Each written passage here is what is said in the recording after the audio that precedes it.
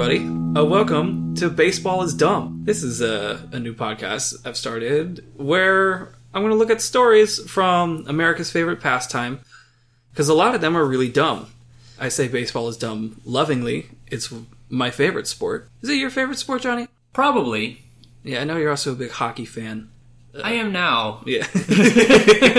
For better or for worse. I forget, did you play any Little League growing up? I played a ton. So I played a little bit of Little League when I was in like before 10.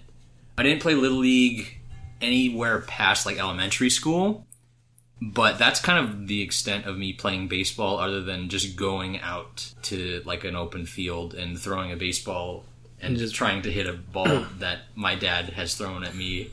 just you and the boys. Me and the boys. I'm playing some ball. A lot of times it didn't end well.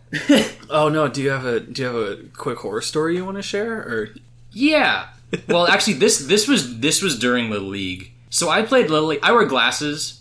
I didn't realize that I needed glasses at the time of this story, and I definitely did. No. So I was probably 9 or 10 years old. I'm up to bat. The pitcher, he winds up and he throws the ball. I swing and I miss, blah, blah, blah, blah, blah. And I'm about ready, I'm ready to wind up at the plate, and the pitcher misses, and it pegs me directly in the eye. Oh no. So that wasn't great. I fell on the ground, I was crying, like 9 years old. And they're like, all right, we gotta get this guy out of here. So my coaches dragged me. I say dragged, but they helped me up. They led me back to the dugout, and they were just like, all right, like, you okay? Got me an ice pack. I'm still crying. That hurts. It sucked. I remember seeing kids cry over less than getting hit in the eye. Yeah, so obviously it wasn't going to be like a 90-mile-an-hour fastball, but this ball was probably going like 40, 50. Yeah. It was a bigger kid on the mound, and that's the last story I remember about Little League. Oh, no. I'm sorry it ended on such a bad note. That's okay. I didn't do Little League the next year. Okay, that's good. But I had a black eye for like 2 weeks. It was like, that's oh awful. I went to school and everyone's like, oh my God, Johnny, what happened? It's like, oh, I got pegged in the face with a baseball. Oh, man. And they're like, ouch. I was like, yeah, no shit. Oh, this isn't the story I'm going to tell you today, but there is a story of the only person who has died playing baseball. There have been people that have died playing baseball? It was during the dead ball era, and at this time, batters did not wear helmets. Up to bat, they just had their soft caps. And also, see where this is going. They didn't, because when we watch baseball nowadays, it's like, if the ball even touches the dirt after the pitcher throws it, the catcher just gets rid of the ball, the umpire hands him a new one. Right. The reason they do that is because they used to not do it, and so the balls would get all scuffed up and dirty, and, they didn't have great stadium lighting back in the day. So there was a batter, and he's up there, he's trying to get a hit, but it's kind of getting dark, and it's kind of late in the game, so the ball is dirty, so he couldn't see it very well, and, the pitcher missed his pitch, and he hit this dude, in the head with a ball. Mm-hmm. And according to other players, they thought he had initially made contact with his bat because the sound of the ball hitting his head was so loud. Oh my God. I feel like I'm disrespecting this guy by not remembering his name, but I don't remember his name. But yes, he's the only guy who died playing baseball. He got hit in the head so hard that they thought that he had hit a home run. Yeah, they thought he had made contact, because I think by the time he saw it rushing towards his face, he tried to make a defensive move, sure. And so it looked like he swung and kind of felt it off. But the noise that it made was off of the bat. Yeah, that's insane. So yeah, he had a super serious skull fracture and passed away from his injury, and that's what implemented the rule of them getting new balls if it got too dirty. But it was still 30 years until batters started wearing helmets at the plate. You'd think that would have been the first thing that they would have done, yeah. Right? But baseball is dumb. Baseball is dumb. So they didn't wear helmets for 30 years after that incident. But that's not today's story. This story is actually a little bit more recent. We're both children of the 90s, and that's when this story takes place. So I want to ask you, how much do you know about the Cleveland Indians, especially during the 1990s? Not a lot. Okay. Do you know one of their players by the name of Albert Bell? I don't, actually. Okay, well, today you're going to learn the story of Albert Bell and the Great Bat Heist. Are you ready? Oh, are you ready? Geez. Okay, yep, I'm ready. I'm locked in. Okay, so let's start at the beginning. And when I say beginning, I mean beginning. Because Albert, I probably should have written down the pronunciation of his middle name. I think it's Yojuan? Yeah, Albert Yojuan Bell was born on August 25th, 1966 in Shreveport, Louisiana. He's a Cajun boy. He went by the name of Joey Bell, like a twist on his middle name. Mm-hmm. His mother was a math teacher, and his father was Albert Bell Sr., who coached both baseball and football at Huntington High School. And in high school, Joey was an excellent student and a great athlete.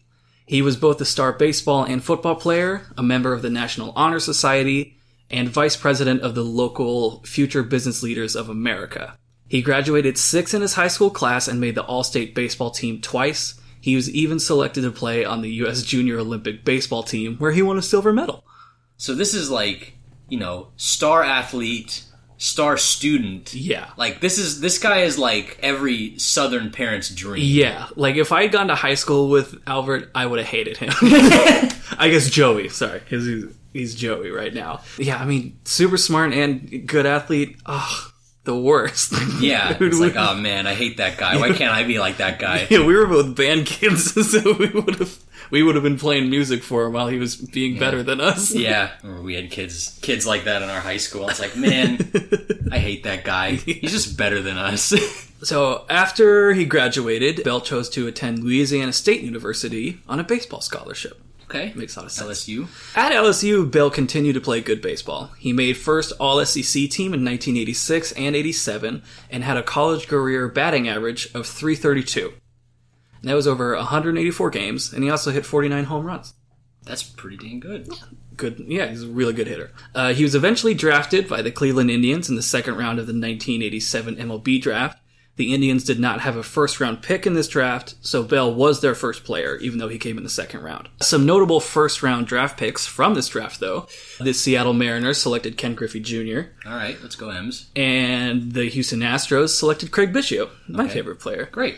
The Chicago White Sox drafted Jack McDowell with their first-round pick, and that's a name I need you to lock in. He comes back later in the story. McDowell? Jack McDowell, okay. Yes. So Bell's drafted, and he would eventually make his MLB debut on July 15th, 1989. Bell had a solid rookie season. He played in 62 games. He had a .225 batting average, hit 7 home runs, and had an OPS of .664. And real quick, in case anybody doesn't know some of these stats, OPS means on base plus slugging. So it combines your on base percentage plus your slugging percentage. Basically, it's an indicator of, if you hit a lot of home runs and a lot of extra base hits, like doubles, triples, the higher your OPS, that means you do that a lot. Like, you're a really good slugger, right, basically. Yeah, so .664 is, pretty respectable, especially through 62 games. Yeah. One of those 7 home runs came on July 23rd, a mere 8 days after making his debut, where Bell hit his first Major League Grand Slam off of Yankees pitcher Eric Plunk. Plunk? That's a very fitting name to hit your first Grand Slam off of. A quick side note on Plunk. At the beginning of the 1989 season, he was actually on the Oakland A's, and he was traded to the Yankees for Rickey Henderson. Okay. Yes. Yeah, all right, Rickey that went on. Trade. Yeah, he went on to be a big part of the A's franchise. In 1992, Plunk was a free agent who then signed with the Indians, so him and Bell became teammates. All right. Sounds like he got plunked. Okay, but on that note, here's a fun fact, because, right, plunking is, if a pitcher hits a batter, they'll call that plunking. However, over Plunk's 14 seasons in the MLB, he only hit 32 batters. That's actually really surprising. Yeah, so despite his namesake, he did not plunk very many dudes. I like how you have that stat, written down. Yeah, I just found it. Well, once you find a guy named Eric Plunk, and baseball has so many great names in it, I just had to know more about this guy. Oh, yeah, for sure. That was his rookie season, did pretty well. His 1990 season, though, that brought on trouble. Throughout the whole season, he only played in 9 games. Ooh. Because while Bell was a very good hitter, he was notorious for his alcoholism and fiery temper. Sports writer Buster Olney once wrote in the New York Times, "It was a given in baseball circles that Albert Bell was nuts." The Indians billed him $10,000 a year for the damage he caused in clubhouses on the road and at home, and tolerated his behavior only because he was an awesome slugger. He slurped coffee constantly and seemed to be on a perpetual caffeinated frenzy. That's... Like, they called him nuts in an article. In a newspaper. In a nationally published newspaper. They're basically just saying, this guy was insane. Always on coffee, just like, oh my god, gotta play baseball today. I mean, what is caffeine if not legal cocaine when you think about it? You know? Pretty much, yeah. Like, if you drink enough, like, caffeine, you will, like, shake physically. He probably was all the time. Like, guessing. Maybe that's why he was such a good slugger. Maybe he had to, like, get super jacked to stabilize his bat, and then because of that, he just hit, like, bases. Yeah, he was like, just extra so good. bases all the time. He had, like, 8 gallons of coffee before each game. Only goes on. Few escaped his wrath. Oh my god. On some days, he would destroy the post-game buffet, launching plates into the shower. Like, imagine you're a Cleveland player, you just took a tough loss, all you want to do is rinse off and go home, but you can't because your psycho teammate is just hurling plates into the shower at oh my you god. because he's so bad. After one poor at-bat against Boston, he retreated to the visitors' clubhouse and took a bat to teammate Kenny Lofton's boombox. I think I've seen that GIF. Oh, there's a GIF of that? Oh, we gotta find that. I think, or I've seen that, or like a video or something of a guy just like destroying someone's boombox. It's probably out there. There are a lot of less than flattering videos of Albert Bell on the internet these days. Right. Bell preferred to have the clubhouse cold, below 60 degrees. And one day, when a chilly teammate went to turn up the heat, Bell walked over, turned the thermostat back down, and then smashed it with his bat. His nickname thereafter was Mr. Freeze. Of course! Oh my god! Yeah. We haven't even gotten to, like, the actual story. Oh, God, I hope it wasn't that cold when these guys were still trying to take showers. Actually, the shower probably would have felt good if it's in the clubhouse. Imagine, like, but below walking 60. out of the shower, like... Oh, yeah, that's going to be miserable. You know, you're soaking wet. You're dripping wet. You've just been taking a shower, and then you walk out in the, whatever, 55-degree air conditioning...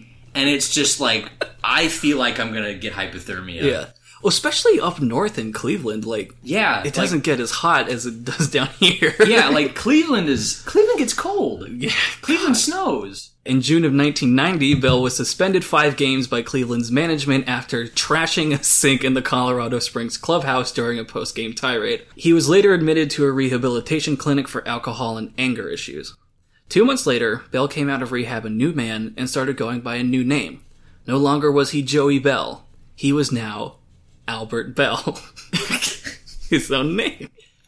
Alright, okay. That theme of change but not really is gonna come back later. As, you know, so he missed most of the 1990 season. Getting suspended a bunch. He's in rehab. He's drunk. So when he comes out of rehab, you know, he's kind of rusty. He's got to, you know, get back into the swing of things. Right. So he goes to Puerto Rico and plays in their winter league. But he was eventually kicked out for clubhouse temper tantrums and misbehavior. Change, but not really. Yes, exactly. So that was the 90s. 1991 season arrived, and the new Albert Bell was back on Cleveland's roster. But despite his rehabilitation stint, his anger continued to be an issue. During a game in May of 1991 against the California Angels, a fan named Kevin Billar shouted to Bell from the stands, "Keg party at my house after the game!" Now, Bell had just come out of alcohol treatment, and he was doing pretty good and not hitting the booze too hard. So this guy's, like, taunting him. Yeah. He becomes enraged, grabs a ball, and just hurls it right at Pilar and hit him in the chest with it. Oh my god. Now, about a month prior to this incident, Pilar had gallbladder surgery and was still recovering, and Bell's impact narrowly missed his scar and left a huge welt on his chest. Oh my... Like... This guy, like, the New York Times writer was right. This guy's nuts. But don't feel too bad for Pilar, because Pilar said he saw nothing wrong with what he did in making fun of Bell's alcohol problem. He didn't care. All right. He even joked that, hey, they should make Albert a pitcher. You throw her. I kind of respect it. I kind of respect that. For this incident, Bell was given a 7-game suspension. In 1992, he was suspended for 3 games after charging the mound against Royals pitcher Neil Heaton. In 1993, he was once again suspended for 3 games after charging the mound again, also against the Royals. He just really doesn't like Kansas City. It was a different pitcher the second time. I think the first time they kept throwing behind him, and so he got pissed, and then the second time he got hit by a pitch, and so he just charged the mound again. All right. Yeah. Like, why not? One thing, I love how the Indians keep this guy on their roster. Well, Like, there's a good reason for that, because despite his outburst, he was a reliable weapon for the Cleveland lineup. The Washington Post wrote an article about him with the headline, Hot Temper, Hotter Bat. all right. So, all of Cleveland is willing to put up with this nut job because he's a good hitter. Yes, that's it exactly. That's nuts. That's so stupid. This brings us to the 1994 season. Now, 1994 was big for the MLB for a couple of reasons. Well, during the previous season, they had expanded to 28 teams. They added the Colorado Rockies and the Miami Marlins. This prompted the league to change their division system. So up until this point, both the American and National Leagues only had 2 divisions. They had the East and the West. But with all these teams, they subdivided even further, so they added a Central Division. Right. The expansion teams. Yeah. Cleveland was moved from the East into the Central Division, along with the Milwaukee Brewers, the Chicago White Sox, the Royals, and the Minnesota Twins. Now, the addition of a new division meant there would be a new division champion each year. So now there's 3 division champions, and that being an odd number, that prompted the league to add a wild card team to the postseason. So they effectively doubled the amount of playoff spots available. Now, this was really big for Cleveland at the time. They had not had much success in the postseason for a long time. Even as of recording this podcast in the year 2020, they have not won a World Series since 1948. And going into the 1994 season, it had been 40 years since they had even won an AL pennant. So this season, playoff hope is alive for Cleveland. They've got a great roster. They have a new route into the postseason. Hope's alive. They have a nut job on their They got a nut job, caffeine-frenzied slugger. Mr. Freeze. Mr. Freeze is ready to smash anything. Now, this brings us to July 15th, 1994. It's the second half of the season. And the Cleveland Indians open by visiting the Chicago White Sox for a 4-game series. Now, at this point in the season, both the Indians and White Sox are neck and neck in AL Central. Cleveland came into the series sporting a record of 51-33 with a winning percentage of .607, while Chicago's record was 52-34 with a .605 winning percentage. So they're just half a game back. Yeah, they're real close. Yeah, so this was a super important series for these teams. And both teams are doing really well. You want to know who else is doing well right now?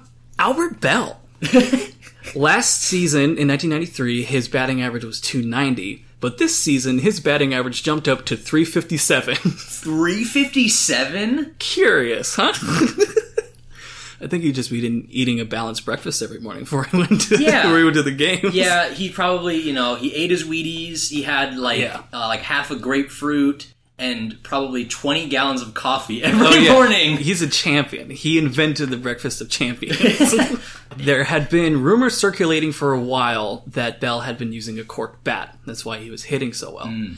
And to explain, a corked bat is when you hollow out the center of your normal wooden bat and you replace it with ground-up cork.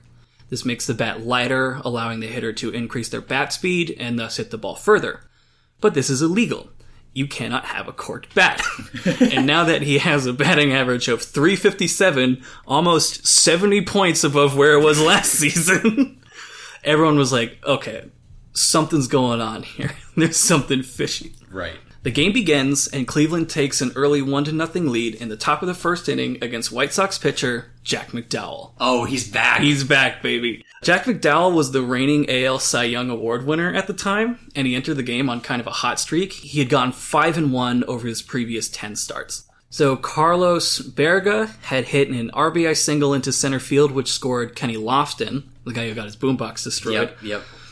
So that's how they took the 1-0 lead, and that brought Albert up to the plate. Now, the MLB rulebook allows a team's manager to challenge one bat per game. Mm-hmm. I don't know why it specifies just one. Do you think there's a manager who's like abusing that rule? Who was just challenging every bat that came up? I wouldn't hold it past like 1980s MLB because weirder shit has happened. So absolutely, they probably made that rule for a reason. Yeah.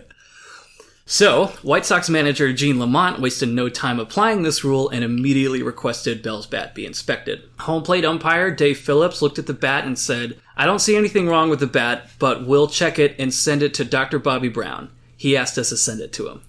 Now, not only is Dr. Bobby Brown a fun thing to say, he was the president of the American League at the time. Okay. Cleveland manager Mark Hargrove spoke on the inspection saying, "I don't know if Gene was trying to play mind games with Albert or what. Davey Phillips said he checked the bat and didn't see anything wrong, but he had to keep the bat regardless. If Gene got some information from somewhere, I think it's erroneous." I love how he calls him Davey. Davey. Like they're buds. Yeah. On having his bat inspected, Bell said, "That's bullshit." I would too. A simple man. So his bat was taken and put in the umpire locker room.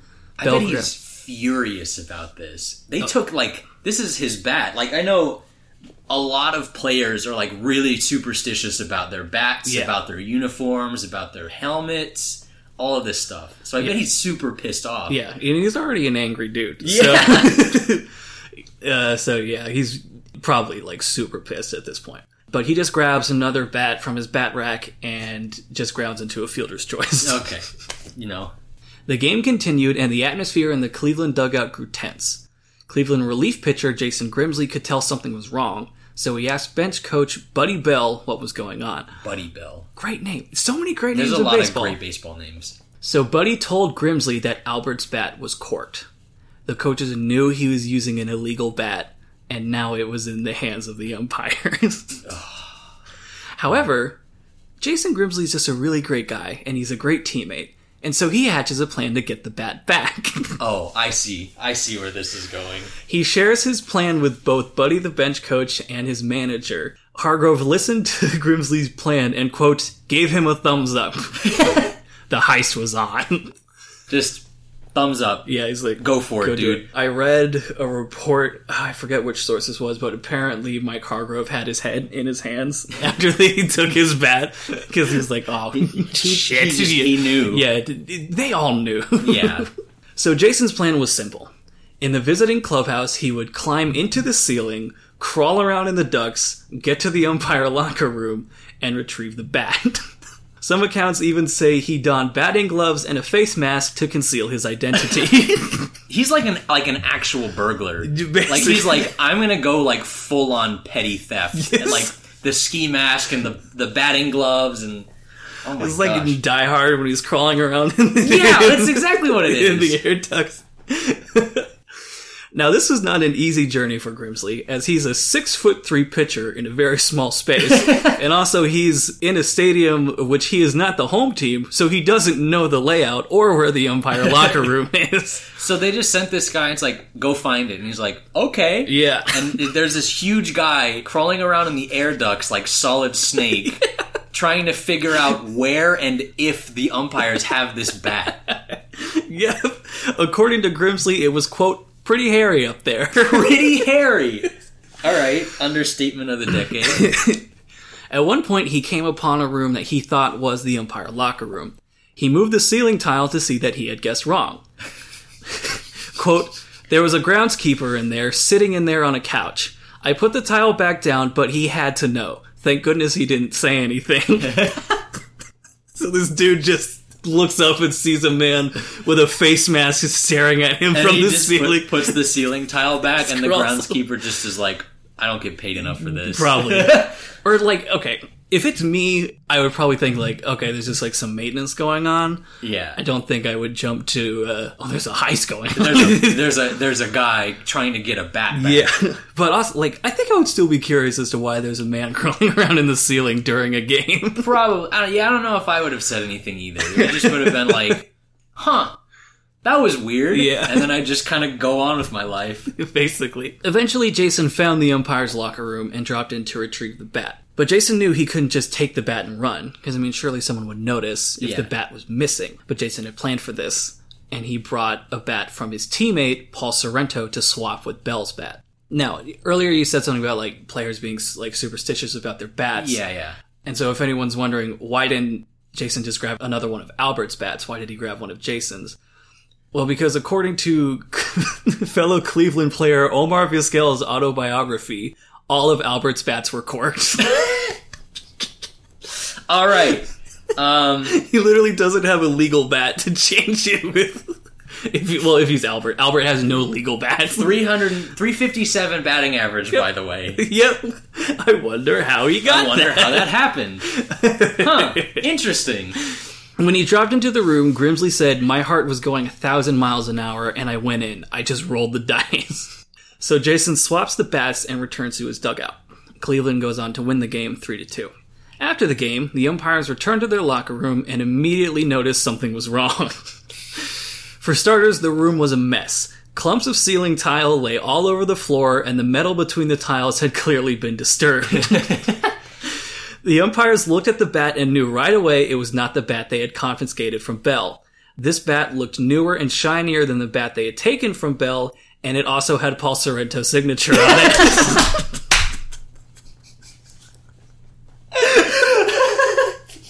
You should have just left a note saying, "This is not Albert's bat." They oh my god.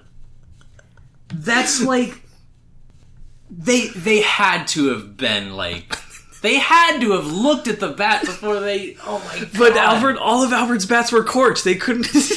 They could have gotten literally, like, any other bat. They could have gotten a bat that wasn't signed. They could have just gotten a normal-ass bat, and they didn't. They just grabbed another bat. It's like, oh, this looks fine. Yeah, and it's like, let's do it. All right, great.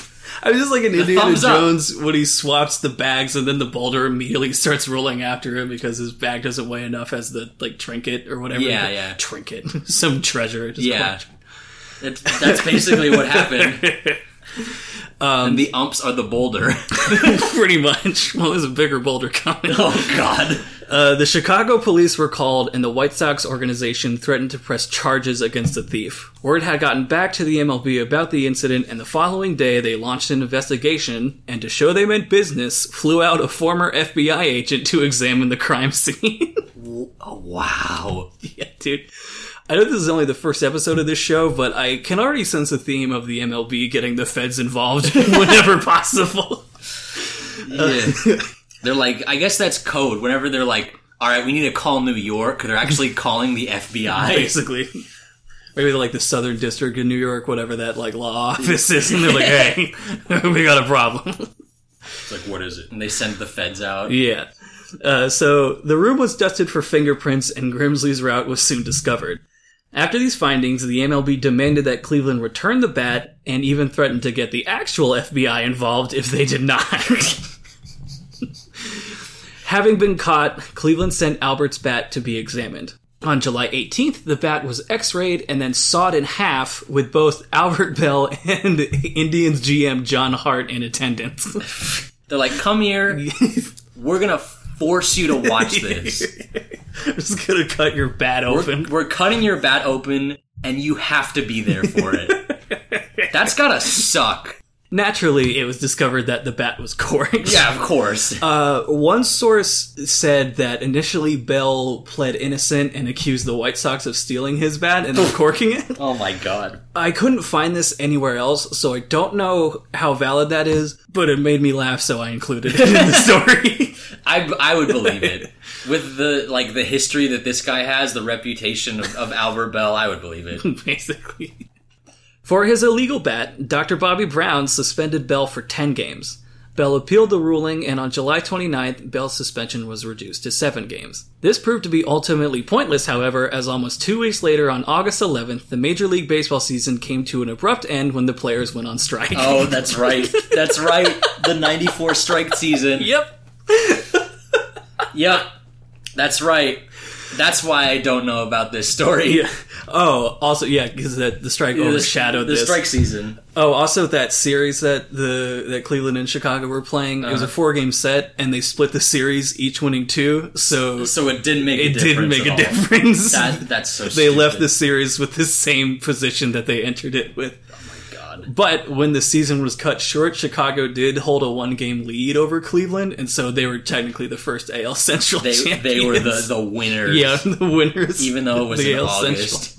Oh my god. Despite the strike, the Baseball Writers Association of America still handed out awards for the 1994 season. And even though he had an illegal bat, Albert still won the Silver Slugger Award for the second year in a row. Oh my god. He won it the year before, too? Yeah, he won in 1993 as well. So they were like, hey, we know you cheated, but it was exciting to watch. It's like, that was fun. You did it wrong, but whatever. But hey, 357 is 357. Both Craig Biggio and Ken Griffey Jr. won Gold Glove and Silver Slugger awards that season. Great, let's go. Fun fact. Let's go, Junior. So, Jason Grimsley's role in the heist was not known until 1999, where he told the whole story in an interview with the New York Times. Grimsley would go on to win back-to-back World Series with the Yankees in 99 and 2000. He pitched in the MLB until 2006, when federal officials raided his home searching for evidence that he had been dealing human growth hormone and other performance-enhancing drugs. Oh. All right. So if you're keeping score at home, Jason Grimsley is now involved in 2 scandals in the MLB during his career. I want to believe that the bat heist was that was his little taste. That was the taste of crime. And he's like, I like that. That was that was exhilarating. That was way more adrenaline than the World Series I won twice. The 2 World Series, and then it's like, all right, let's start juicing up some people. And he's like, hey, this is my good friend Barry. This is my good friend Alex. Here we are. We're just chilling. We've gained 50 pounds of muscle in the past 6 months. Yeah, we got really big all of a sudden. So Grimsley did confess to using steroids, but he was not dealing them to other players. For a while, it was that he was a snitch and that he was giving up names of other players who had juiced. But really, he had gotten the steroids from his trainer on the Yankees. And during the offseason, that guy would be a personal trainer for a bunch of other baseball players. And so that's how guys like Roger Clemens and Andy Pettitte got steroids, because they had the same trainer. All right. Because they were on the Yankees, too. Yeah. I know Pettitte was... Did Clemens ever play for the Yankees? I know he played for the Red Sox. Clemens was on the Yankees when he had all those record-breaking seasons. Oh, yeah. I guess that makes sense. Should do more research on Roger Clemens. You probably should. Yeah, after Grimsley confessed to his use of steroids, he was subsequently released by the Arizona Diamondbacks. As for Albert, he would play with Cleveland until he became a free agent after the 1996 season. During the offseason, he would sign with the Chicago White Sox. His contract with Chicago made him the highest paid baseball player for a brief period, and the first baseball player to make $10 million in a season. In 1998, he hit 49 home runs and recorded 152 RBIs. To this day, both still stand as single-season franchise records for Chicago. When Cal Ripken Jr. ended his record consecutive game streak at 2,632 games in a row, it was Bell who took over as the Major League's active leader in that category. Bell's contract with the White Sox had this unusual clause that allowed him to demand he would be one of the 3 highest-paid players in baseball. He just wrote that in. Yeah, he's like, I have to be top 3 of making money. And in October of 98, he invoked that clause, and when the White Sox declined to give him a raise, he immediately became a free agent. He again became the game's highest paid player, signing a 5-year, $65 million deal with the Baltimore Orioles. In today's money, that's like $99.7 million. Yeah, for 5 years. Yeah. 5 years, which is insane, because he's getting kind of old, and he has kind of a bad hip. And they just he's insane. Yeah, and he's insane, dude. And they're just like, here's $65 million. All right, that works. Bash the ball for us. Unfortunately, his career ended just 2 seasons later when he was forced into retirement at age 34 by degenerative hip osteoarthritis. Bell's final game came on October 1st, 2000 at Camden Yards, and on his final at-bat, he hit a home run. Good for him. How poetic. Good for Al. Bell was a great hitter. During his career, he had 8 straight seasons of at least 30 home runs and 100 RBIs. He was the 4th player in MLB history to accomplish this feat after Babe Ruth, Jimmy Fox, and Lou Gehrig. That's pretty good. It's elite company. Yeah. There. In the 95 season, Bell became the first player in Major League history to hit 50 home runs and 50 doubles in a single season. I went digging. I couldn't find anything definitive, but I think he's still the only person to have done that. That's really impressive. Yeah. Was that with or without the cork bat? I think this was without the cork bat, because that happened after 94. Right. So, I mean, I hope you would think that he would have learned. It's like, maybe I shouldn't use a corked bat, but stranger things have happened. Clearly. He wasn't very fast, but he still managed to steal a decent amount of bases. He stole 88 bases in his career and was only caught 41 times. Not bad. So, I mean, all in all, his offensive production was, like, insane. Yeah. His career offensive WAR was 46.2. That's nuts. Yeah. Now, WAR means wins above replacement. Basically, it's a stat that means because of your contribution, your team won, a certain amount of games over just like a replacement player, like a AAA guy. So from his offense alone, his team won 46 more games because of him. I mean, that's pretty crazy. That's bonkers nuts. Yeah. However, the same cannot be said for his defensive performance. As a fielder, he was about to ask. he was, quote, mediocre at best.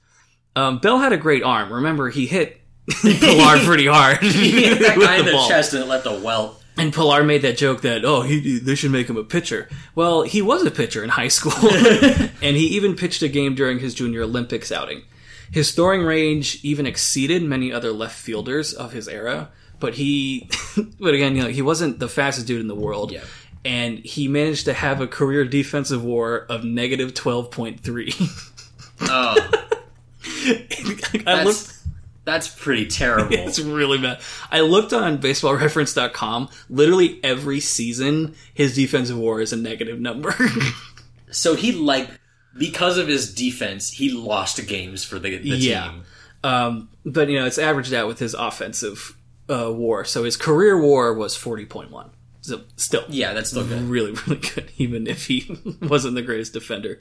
He did spend most of his career as a designated hitter. Because AL. Yeah, AL, and also he sucked at playing outfield, kind of. Bell retired with 381 home runs. His career batting average was .295, and his career OPS was .933. That's really, really good. It's nuts. Throughout the course of his career, Bell was a 5-time All-Star, 5-time Silver Slugger, led the American League in RBIs 3 times, and led the American League in home runs in 1995. He never won a World Series. Despite all of his accomplishments, Bell became the subject of great debate as to whether he should be in the Hall of Fame. In the New York Daily News, columnist Bill Madden wrote, quote, "Sorry, there'll be no words of sympathy here for Albert Bell. He was a surly jerk before he got hurt, and now he's a hurt surly jerk." Hurt surly jerk. That's fun to say. He was no credit to the game. Bell's boorish behavior should be remembered by every member of the Baseball Writers Association when it comes time to consider him for the Hall of Fame. So in his first year of eligibility in 2006, he garnered only 7.7% of the vote. But his vote total was high enough to keep his name on the ballot for the following year. However, the following year, he garnered only 19 votes, good for 3.5%. That's rough. Yeah, it's pretty tough. His exclusion from the Hall is often blamed on his temperament and distaste for talking to the media. Bell routinely refused to speak with them, saying, quote, "I don't get excited talking about myself," he explained. "Guys such as Sandy Koufax, Joe DiMaggio, and Steve Carlton did not interview, and it was no big deal. They were quiet, I am also quiet. I just want to concentrate on baseball. Why does everyone want to hear me talk anyway?"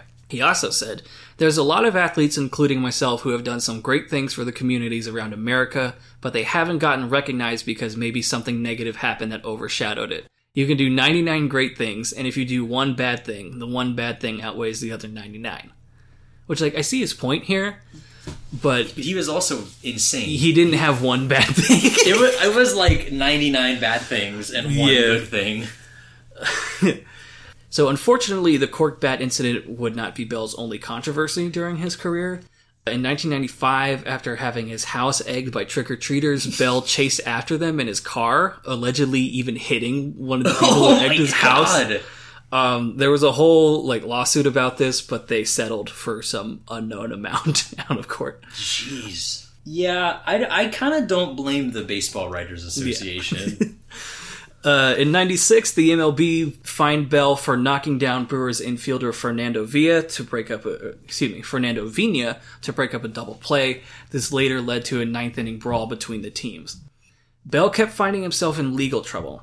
In 2006, which was also the first year of his Hall of Fame eligibility, Bell was sentenced to 90 days in jail and 5 years probation after he admitted to stalking his ex-girlfriend. And in March of 2018, Bell was arrested in Scottsdale, Arizona, and charged with indecent exposure and a DUI.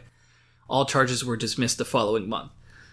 Now, I couldn't find a really great source for this story because it was mostly like tabloid stuff for his like indecent exposure DUI charges, but apparently he was outside a soccer game and he was by his car and then he just had to pee. So instead of going and finding a bathroom or just holding it till he got home, he just peed right beside his car in a parking lot in front of everybody. And someone just called the cops on him.